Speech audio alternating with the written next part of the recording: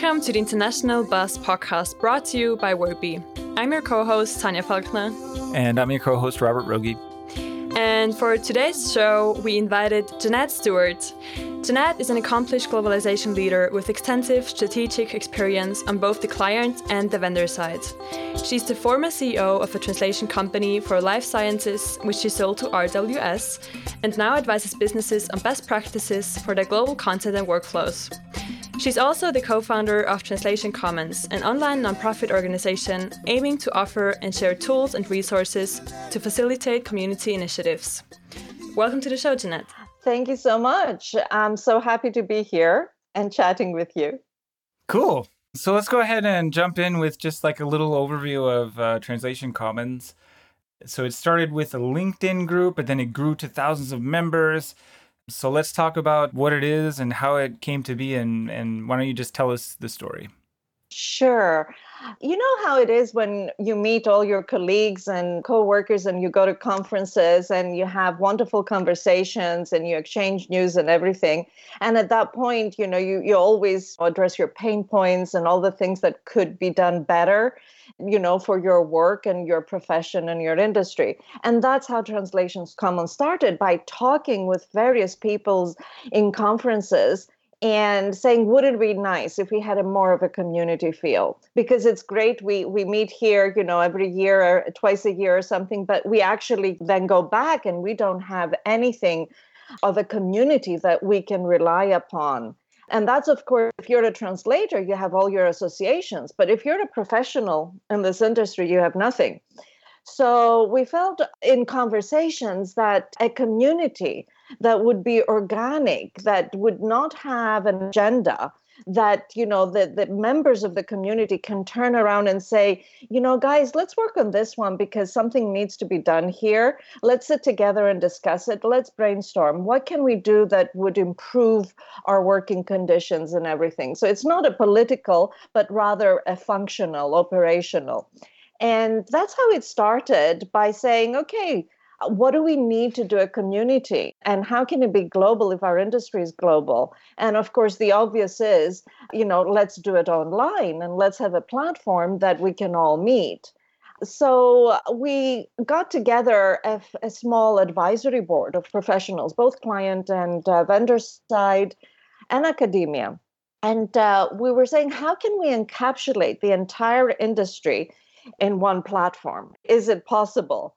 And then, of course, one of our engineers, he's now in Pinterest, Jean Orobo, he came up with the idea that everything would fall under three categories: translate, share, or learn, because this is how everything that we do is under. So translate would include the technology, the tools, the automation, the actual processes and functions. The share would include everything that we need to share and work together and collaborate. And the learn would be all the things that are missing from our curriculums or from, the professional enrichment that we can bring together to people. And that's how it started, very, very slowly. At the time I wrote a post on LinkedIn, it had an amazing response from people saying, yeah, we could do something like that. This is such a good idea. So we said, okay, let's try this out. So we created a LinkedIn group.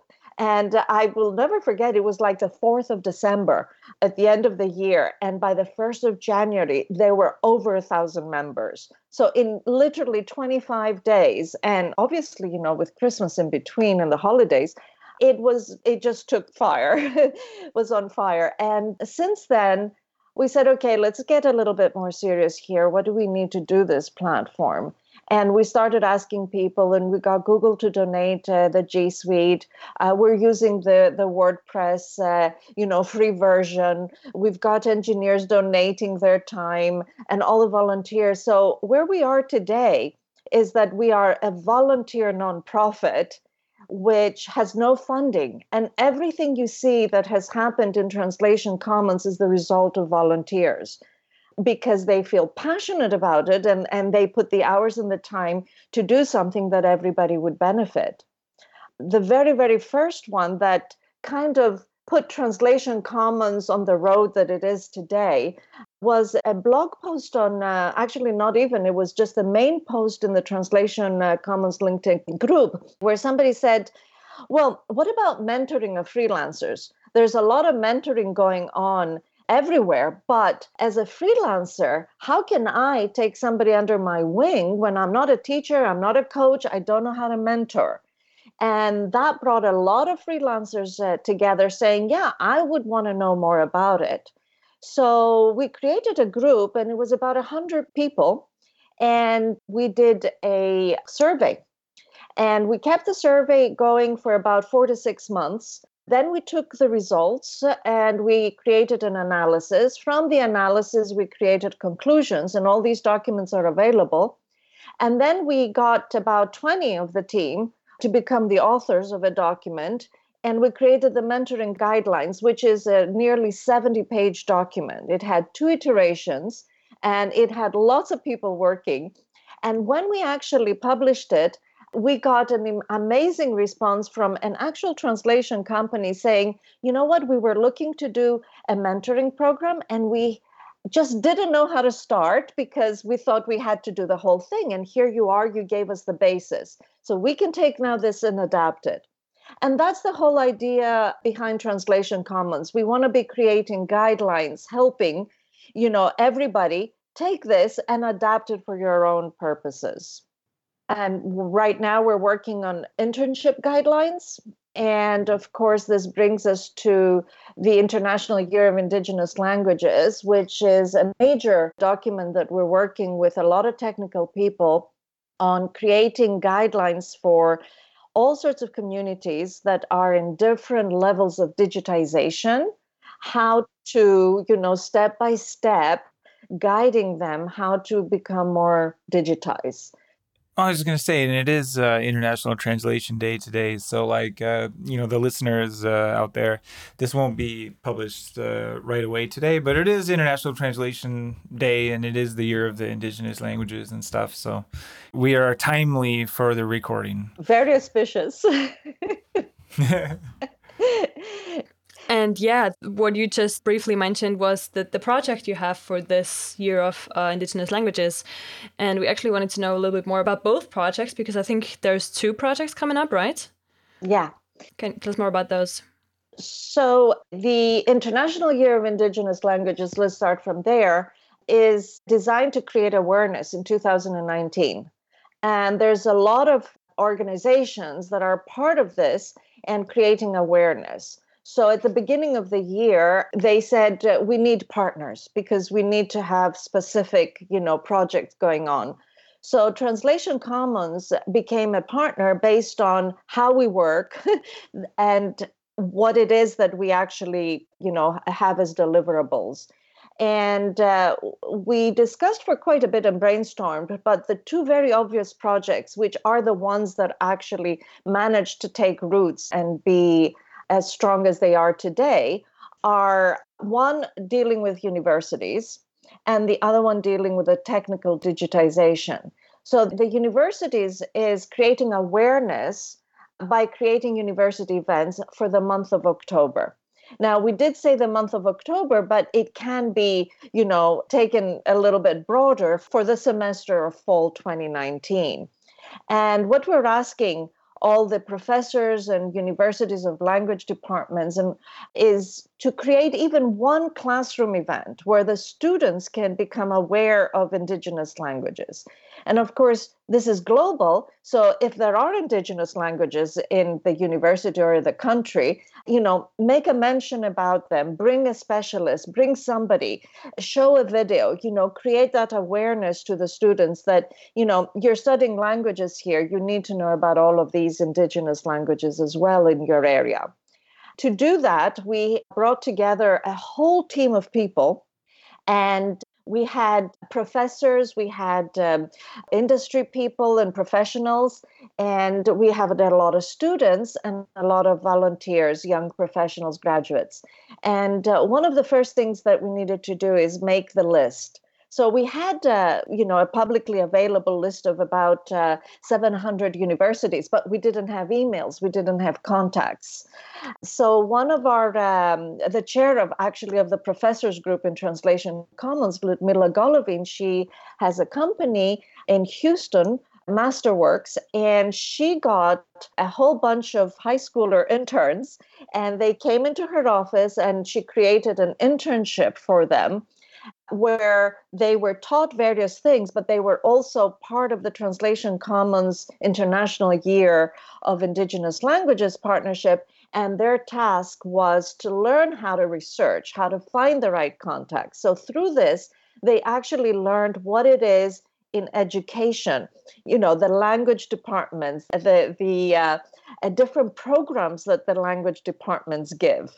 And then how to contact, what is the structure of this departments in universities? There's a dean, there's a principal, the professors, the associate professors, and do this research of who is going to be the right person and the right email for us to send an email about this. So it was a learning process for high schoolers who are going to become, university students soon, to understand how the whole academic of languages, language programs works. That's really cool, yeah. And Mila was a guest recently as well, so she's super cool. Yes, she is. It's nice when business people have interests and on the side and volunteer and try to do other things. Oh, Mila is extremely active. She's the chair of the professors group, and there's so much activity going in this group. So anyway, back to the university events, and I can talk later for the professors group. After the interns got the list, we started a campaign. And then again, we have another team of wonderful people.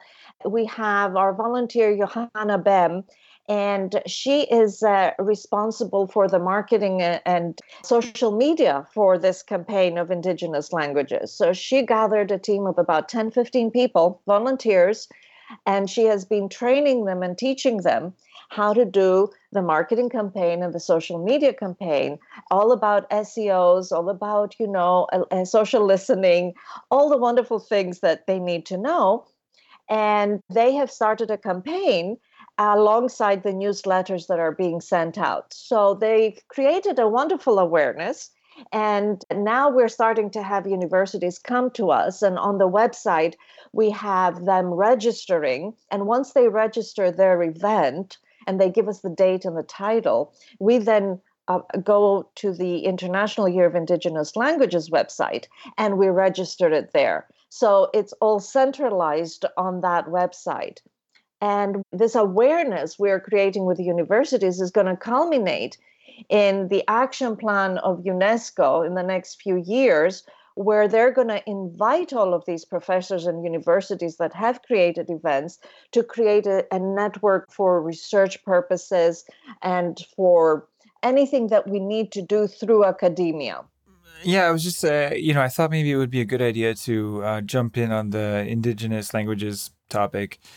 Could you just describe the overall goal of not just the year, but of the UNESCO initiative, and what are they trying to achieve besides just awareness of Indigenous languages? Are they trying to protect them or just recognize them, or what's the larger? All of the above. Yeah. Yes, it's all of the above. It's a vast project, and it's more than a project. It's a program, or it's, something which is going to become bigger. They're starting by having 2019 the year of awareness.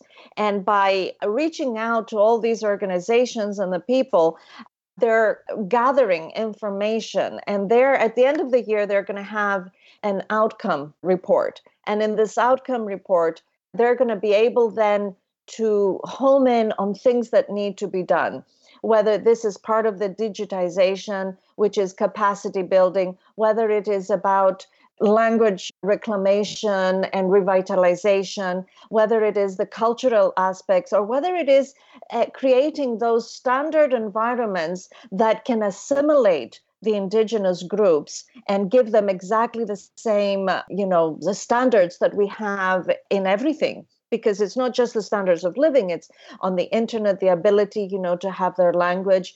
It is the educational system.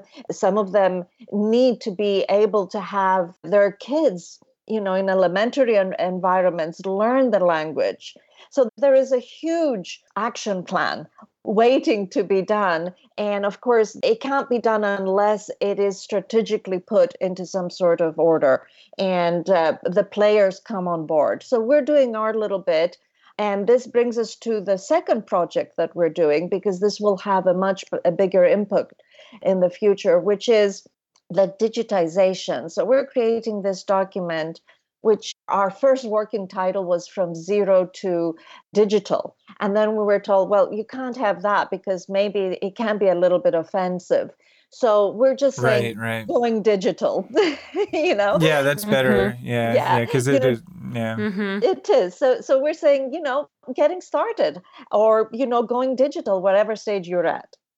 And as you know, there's a lot of languages that are only verbal. And we will deal with them, but this document deals only with the written languages, the ones that do have a script. And of these languages, it's roughly about 4,000. And if you look at Unicode, which is the encoding system for the characters, you only have 1,000 of them. So there's another 3,000 scripts that could go through the process of having a proper encoding, therefore they can become digital. Then on top of that, that's the first initial stage. Then you have to have a keyboard. How can you write, unless that script and that particular character exists on a keyboard? So creating the keyboards is also important. And again, we have quite a few, hundreds of keyboards, but not everything. So creating those keyboards is important, whether it's going to be mobile or desktop. Also on the software side too. Exactly. So not just necessarily a hardware keyboard, because I mean you can always type on a foreign keyboard not knowing the letters, as long as you know where the letters are, right? Yes. But on the software side, how do you decide which letter goes on which key? For different. That's a big project, yeah. Exactly. And there are organizations that are doing this voluntarily.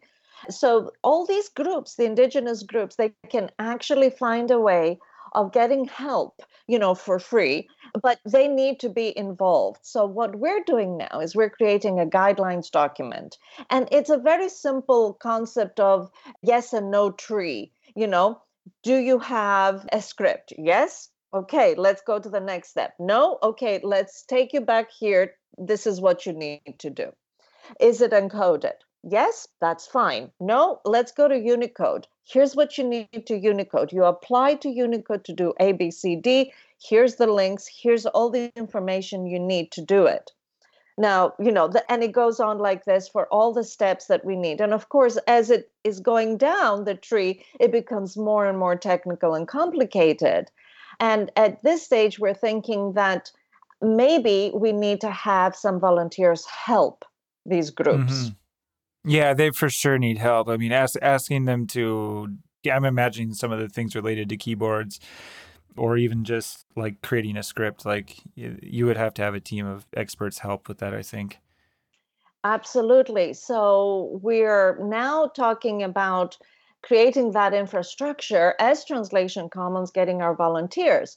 But what is starting to bubble up right now is that all of these organizations, and some of them are global, like Unicode, the Endangered Language Projects, Living Tongues, Wikitongues, there's so many organizations that we're all part of the language environment.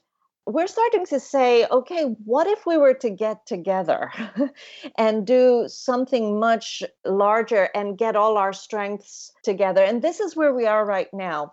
We're starting to talk about coalition, cooperation, collaboration, consortium, partnership, whatever you want, but we're not exactly sure. But as part of the action plan now with UNESCO, we want to bring this to their attention that we need to get together because united, we can do a lot more. So it would make sense then people who have the field work like Living Tongues and Endangered Language Projects can bring that information to us. then we have the technical expertise. We have all the engineers in Translation Commons that, can step up and say, okay, this is what needs to be done, and train people.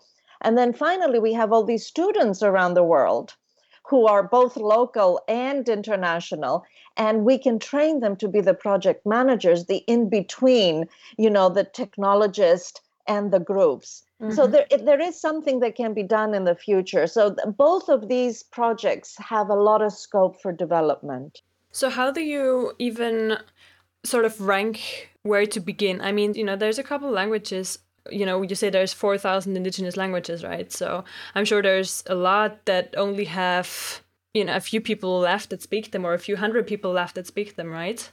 Is it ranked in terms of which ones are spoken the most? Are those the ones that you start with? That would be a strategy that we would need to work on. The one thing that we have to be aware of is that just because we think that we can help them and want them to digitize doesn't mean that they want that. So we have always to be aware that we need them to want something first. So there will be groups that will come forward when it gets known through the UNESCO outcome report, and they'll come to us or they'll go to UNESCO. And that's the obvious way of how to start. But at the same time, the more we make it aware to these groups and they say yes, then we will accordingly do it. Mm-hmm. So we would have to come up with a strategy, of course. Oh, yeah. I mean, it's almost like a necessary marketing, because sure, they can contact UNESCO, but like, do they know that they can contact UNESCO? Like, I didn't know you could contact UNESCO, to ask them about, Totally. scripts and keyboards. I had no idea. I know that Unicode is a consortium, right? Like they have a consortium, I think. Yes. But well, let me get back to the contact UNESCO. Yes, you can contact UNESCO, pick up the phone and say, hi, guys, I'm here. But what happens is when you go to the International Year of Indigenous Languages, you will see all the governmental partnerships that are there. So groups can see where they belong and they can approach that government, which is a partner to the UN and UNESCO. And the other thing that we're doing, and I hope it will be part of the outcome report, is we actually have created a form on our website where any group can come and say, this is us, we need help, here's my email. Mm-hmm. And that's probably good. If they do that, yeah. Like the you mentioned government, and like I'm thinking of certain parts of the world where the government of a country may not want a particular group of people that lives within that country to have a script or a keyboard. Does that happen? Yeah, that's a very good point. It is possible because there are many younger governments, younger countries that want to unify their script and language. So they wouldn't necessarily understand the cultural aspect of keeping these languages alive. I had an example of this. I won't mention names and I won't mention anything, so I'm not offending anyone, but I've spent a lot of time recently in China teaching in a university, and we had assistant professors and master students of language degrees. And I had a brief conversation talking about, in China, there's about 200 languages. And I was stunned that, the language teachers and professors didn't know that. Or if they were aware that there were languages, I presumed that the directive is, let's stick to the official language. And that's what they are doing in their educational system. That means that these 200 languages have no support. Mm-hmm. What happens with those communities that don't even have access to, go to your website, find those resources, contact UNESCO? Yes, that's a very good point as well. I was speaking yesterday with a PhD researcher from Berkeley University, and he's working with a group in Peru, and they don't have internet access. It's, temperamental. Sometimes they have, sometimes they don't. So for them, it's very important to be able to work offline. So we need to take that into consideration as well as part of the strategy that, some of the digitization has to be done for offline, not everything online. Okay, what do we mean by digitization offline? I briefly baked my noodle there.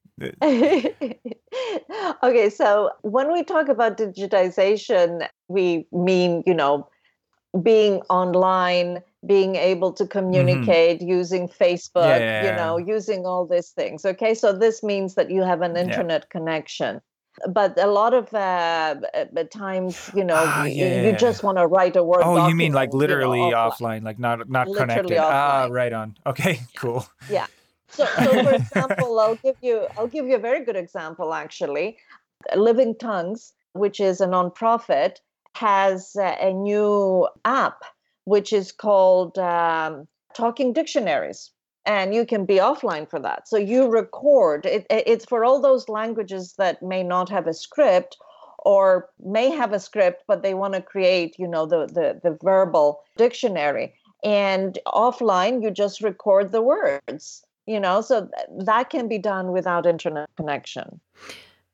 Well, I think that this would be very interesting to get back to, once like the project is rolling with UNESCO and everything. So maybe we can do a follow-up podcast on this one. But also today we wanted to talk to you a little bit about globalization as well. We've seen that you published an article with Multilingual Magazine a while back where you talked about champion globalizers, and you mentioned Anna Stegel as one of those people who are leading the way for us in globalization. And I'm sure that over the years you've seen the industry evolve and change. And I guess we're wondering, where do you think this path is leading us? Or people like Anders Schlegel are leading us? And what needs to happen for the globalization industry? Yeah, well, thank you for this opportunity because, we can speak about our projects and that we're passionate about, like Indigenous languages. But at the end of the day, we got to, be realistic and say this is where the business is. Yeah, that's kind of what we did, isn't it? It's like, Yes. well, um, Well, we need both sides, right? But without, the business, yeah. there wouldn't be any people like yourself or Mila who can take on projects like Indigenous languages. True enough. True. Very true. Hey, as you know, we like to keep things mostly non-commercial around here, and we like to just stick to interviewing the guests about fascinating subjects. But we would like to take a moment to mention a little bit about WordBee Translator. WordBee Translator is the translation management system developed by WordBee over the last 10 years. So we are celebrating 10 years now. It's all in one system, so you can manage projects. It also has linguistic tools. It has tools for finance, business analytics. And it's been around for 10 years, so it does pretty much anything you want. Before working for WordBee, I also used WordBee Translator. One of my favorite things about it was actually the invoicing, because it made it really easy to manage supplier invoices, create them, and just not have to deal too much with the financial side of things. But other customers appreciate other things, like, for example, it's a native cloud technology, so it's really collaborative. You can keep track of what's going on in there at any moment in your project. It's easy to set up different job assignment methods. You can check your stats at any time. You can see how your project managers are performing. You can see how your translators are doing.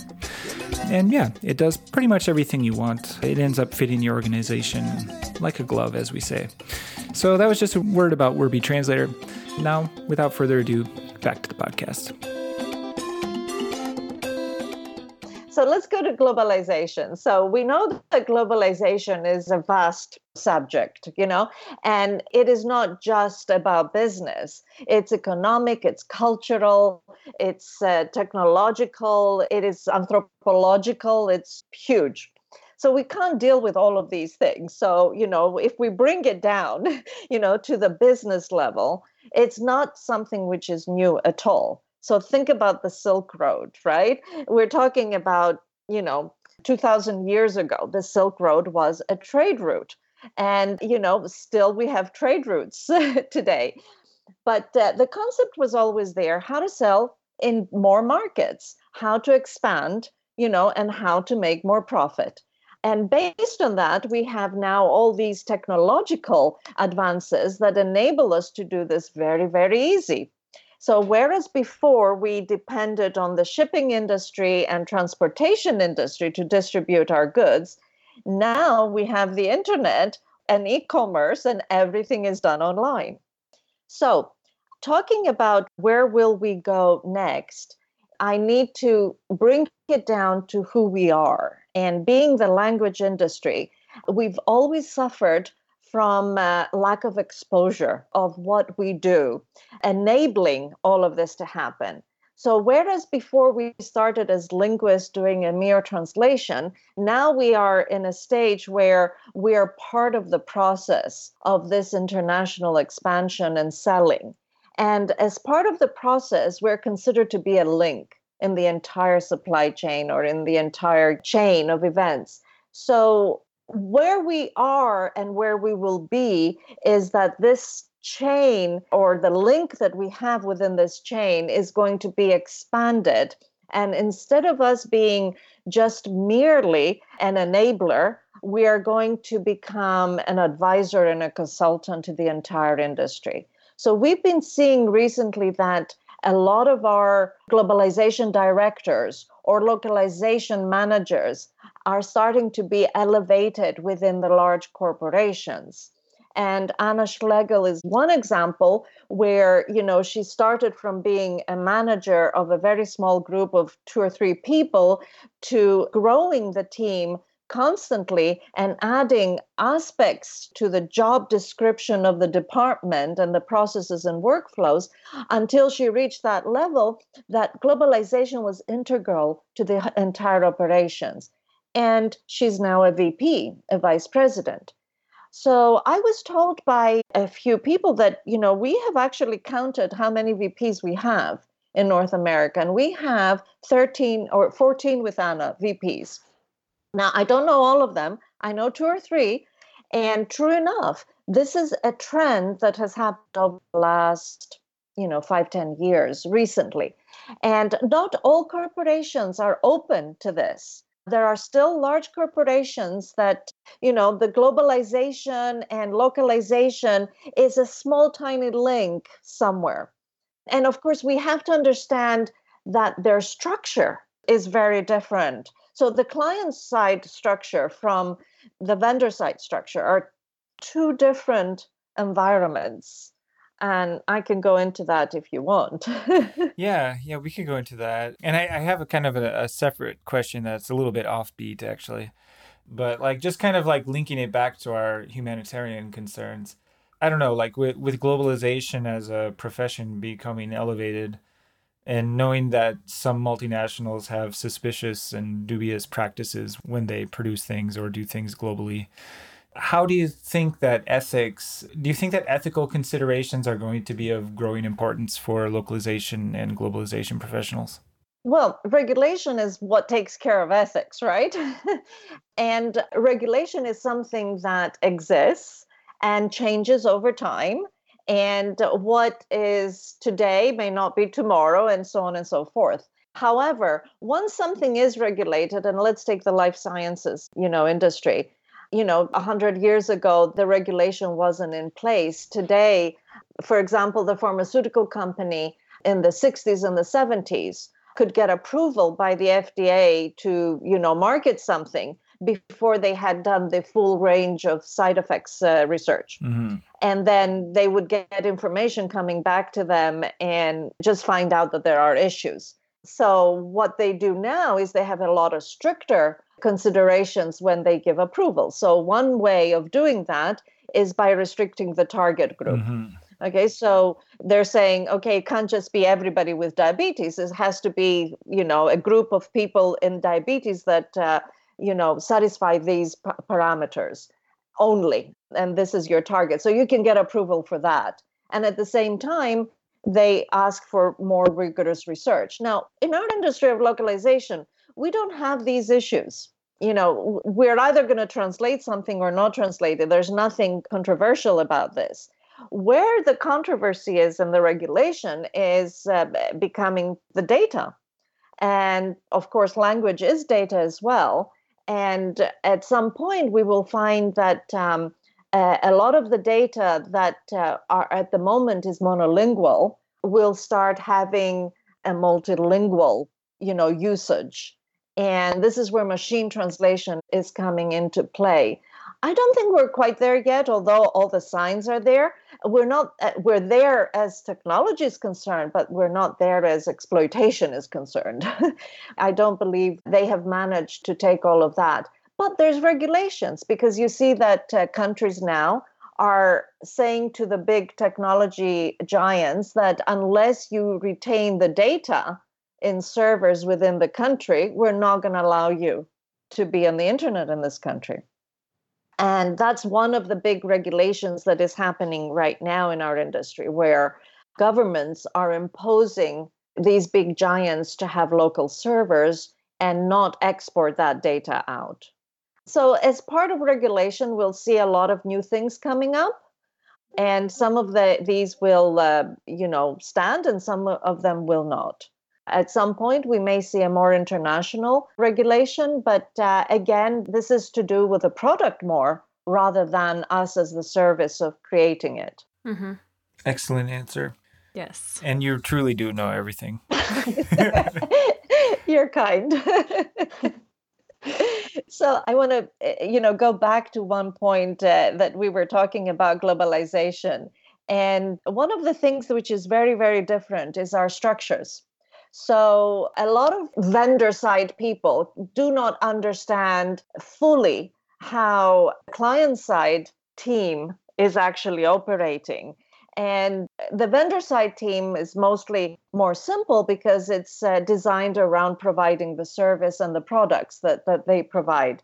But on the client side, it can be very different from industry to industry, but even within the same industry, from one company to another, one corporation to the other. So recently, some of us have come together in Translation Commons as part of the professors group. And we're trying to create some guidelines or a checklist or a list of things that are important for academics to be aware of, because, our industry changes rapidly and academic curriculum don't change as fast. So we're coming together and saying, well, when we hire newly graduated people, there's a lack of knowledge in certain aspects. So what can we do to help there? It's not that the academia and our institutions aren't really, really good. They are. And they are trying everything they can to be responsive to all the changes. But still, there are so many idiosyncrasies from one company to the other that they can't cover everything.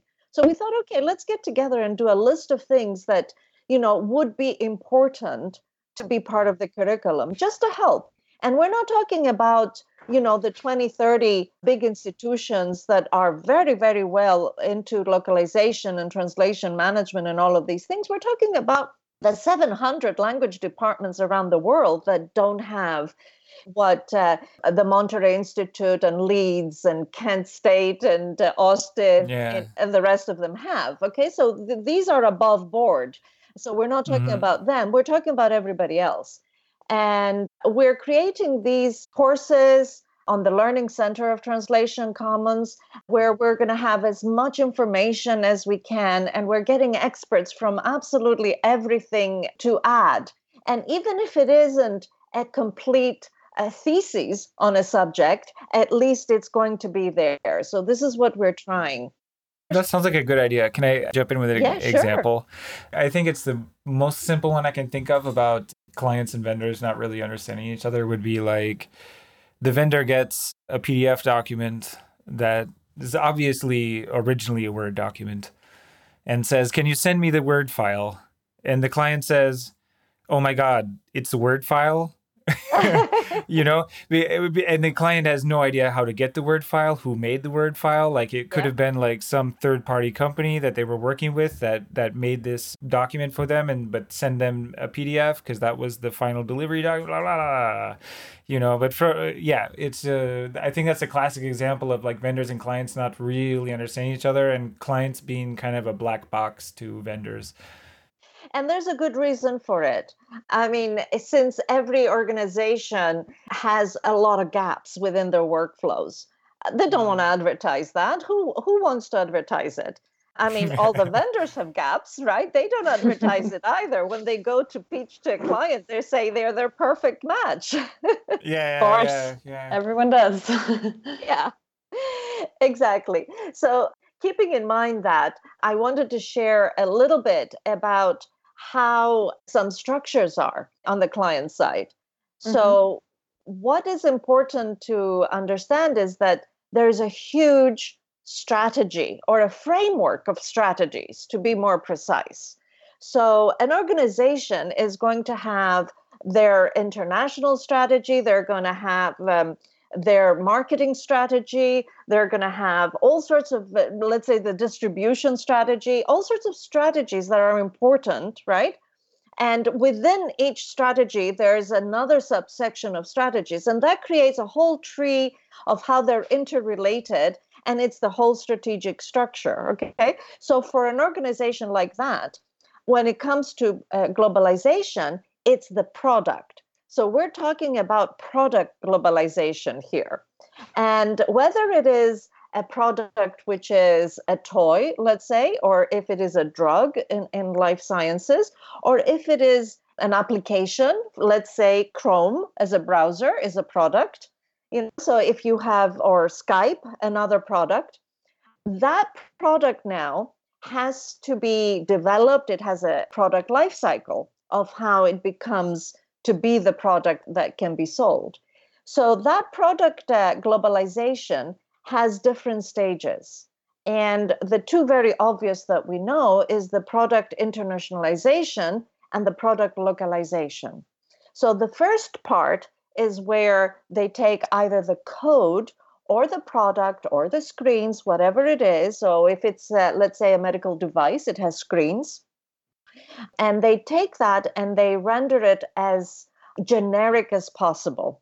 So then it can be adapted during the localization phase into the various locales. Okay. And think about a locale not necessarily as a language. Okay. Because there are locales, multiple locales in certain countries.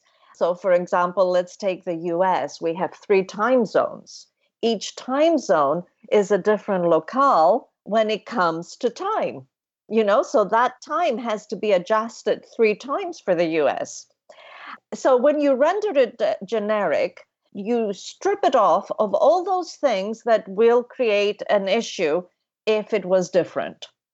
And then when you start dressing it up again with all the specifics that are required, then you also need to have the requirements of the country, because there are compliances, there are regulations, there are laws that you need to follow.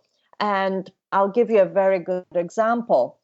A product has a drop-down menu of all the countries in the world, and they have Nepal there. And China says, no, we're not authorizing this because Nepal is not a country. So that's part of the things that you need to be aware when you're doing your internationalization, but also when you're doing your localization. Yeah, actually that's a pretty sensitive topic. Like if you're localizing a product for the Chinese market, you have to be careful with Taiwan and those other countries. Yes, indeed. So within this product, we have teams that are the product management team and the international product management team. And what they do is they take care of this product and they add features to it, or iterations, or different versions if it's a physical product, or if it's a medical device, different patterns or adding things to it. And that's the product management team. Okay. Now, these people not necessarily are aware of absolutely everything around the world that happens, but it is their job to be able to sell it internationally. Okay. But they don't do the actual job. They have other people that do it for them. Then we have another aspect of a team on the client side, which is the program management team. And the program managers are basically operations specialists. So they're working on various processes. I'll give you an example. It could be that the working with these products is so complicated that they need to have a training program manager who then documents how the entire globalization, internationalization, localization is going to train the people that are part of the workflow. That's one example of program management. Another example could be a large corporation that has so many products and so many teams working simultaneously that they need to have a financial specialist who looks after the profitability of these projects. So that could be another program manager as part of the team. And a vendor manager is also part of this program. So this vendor has to deal with 7 or 10, translation language, providers, and so on and so forth. So these two roles don't exist on the vendor side. And that's what makes them unique on the client side. Then we have engineering. So we have the internationalization engineering, and then we have the localization engineers. And we also have the quality assurance on the client side. Now, these can exist on the vendor side as well, because they have, clients on the technical side that they need to have in-house internationalization engineers. So they offer it as a service. And they also need to have localization engineers because they offer that as a service. And finally, quality assurance is part of what a vendor does. So they definitely have, those quality assurance people. So on that client side, these roles are the very typical ones. But in addition to these, you can find out that there are organizations that would put their content under, this process, or they would put their marketing, or they would put, any of the other functions that are relating with international strategies. Some of them will do it too much, some of them not so much. So, for example, under Anna Schlegel, for example, I believe she has a whole team of engineers, which is not the case in other corporations where the globalization manager may not have engineers other than, the specific internationalization and localization engineers.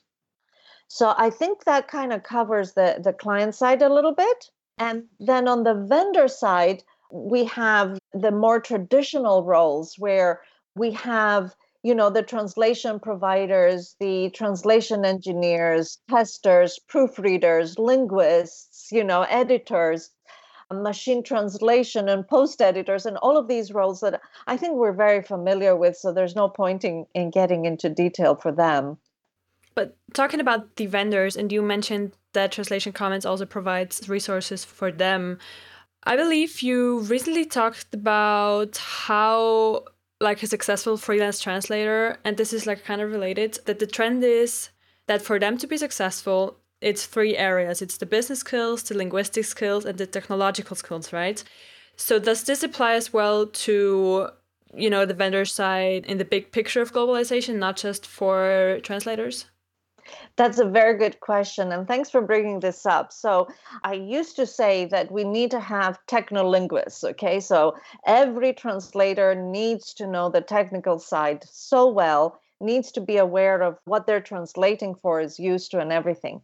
But of course, today we have so many translators that the ones that are more successful are not necessarily just because they have a good quality of translation and they're quick and, they have to have all those other business skills, some of the soft skills to, have good communication with the vendors. Some of them work directly with clients. They need to be able to be aware of how to sign a contract, for example. So they don't have to be lawyers, but they need to be aware. They need to have those skills. And at the same time, they can't allow, vendors to pay them when they want. They need to have some sort of a policy that this is when I get paid. And if you don't pay me on the 30 days that we've agreed, I'm going to chase you. So all of these are skills they need to build up. And of course, there's the marketing skills. How do you position yourself? Do you position yourself for one specialization because that brings you a lot of money, but then you can do other specializations? You just haven't done the marketing for those. And all these decisions that freelancers and linguists need to think about. The same way, I believe the vendors are changing and morphing. So our industry right now is going through changes. We have a huge merger and acquisition going on. And we also have a lot of clients choosing to go directly to translators and having a team of translators. For example, clients that have 6 languages, it's very easy for them to have a team for these 6 languages. And some clients will choose now to do that because the value that the agency was giving them wasn't there. So a lot of the big vendors are adding a lot of value precisely for that reason, to keep the interest. But at the same time, we want to look at what they're doing in general. And I've been very surprised with various big companies and their positioning. So recently, I've been looking at the revamp that Lionbridge did on their. Oh, that I was thinking Lionbridge. I was thinking, Yeah. you said that. I also saw the revamp, and I'm like, up, here it comes. Yeah, definitely. And their positioning right now is communication. They say breaking barriers, building bridges. Okay. So they're saying we are your communication partner. We're the best to communicate your message. If you look at TransPerfect, they say we know how. That's the business aspect. So they're saying we're your best business partner. We know how to do anything you need anywhere. And then we have SDL. And they say we optimize the content supply chain. So we're your content partner. So you can see at our 3 biggest translation companies, organizations, they have 3 distinct, positionings. It's more than just translation, right? They put themselves earlier into the process and not, when translation used to be handled. Exactly. Well, it's also an interesting, it's a bit of a sleight of hand as well, isn't it?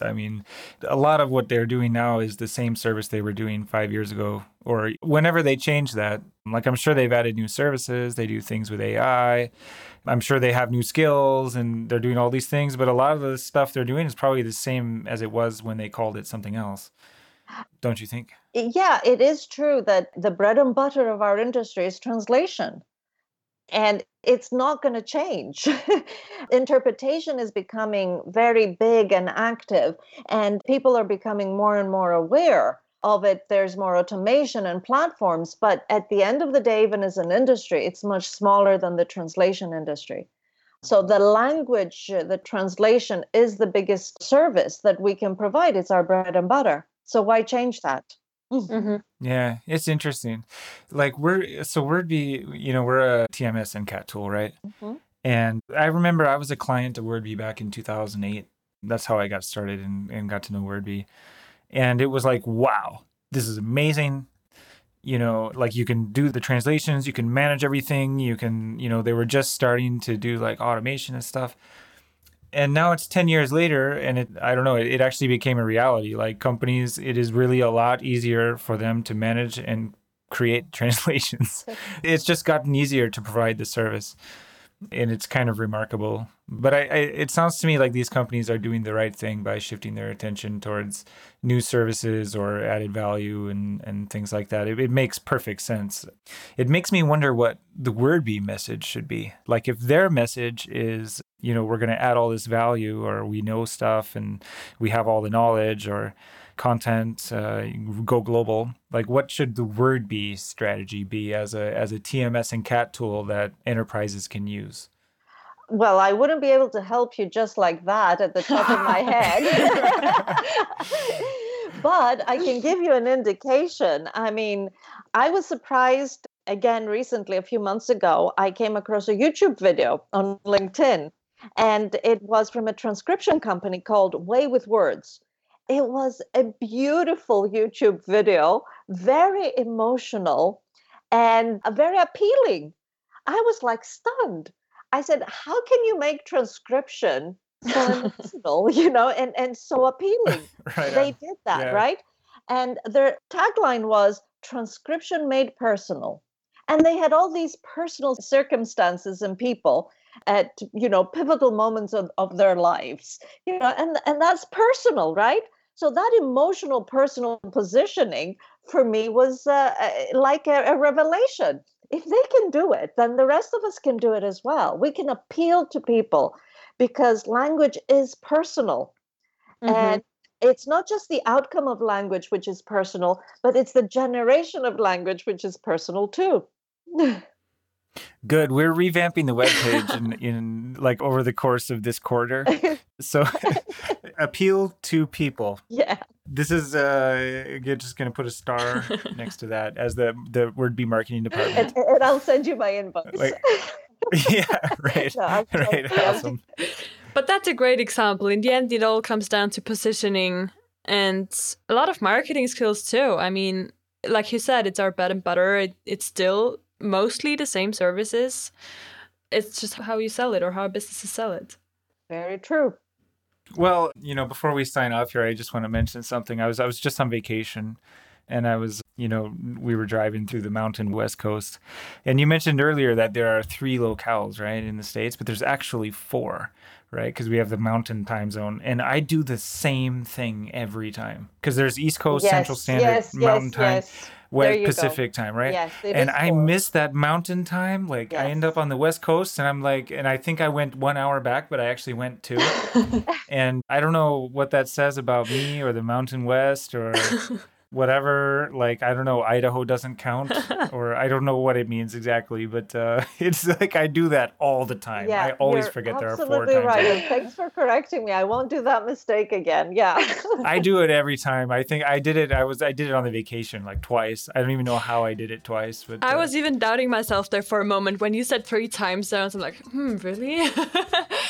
Yeah, it's like, do they have a half time zone? Like. Anyways, I think it's about time we wrap this up. Thank you so much for joining us today. That was another episode of the International Bus. And everyone have a great International Year of Indigenous Languages. Thanks for joining us. Thank you, guys. Thanks.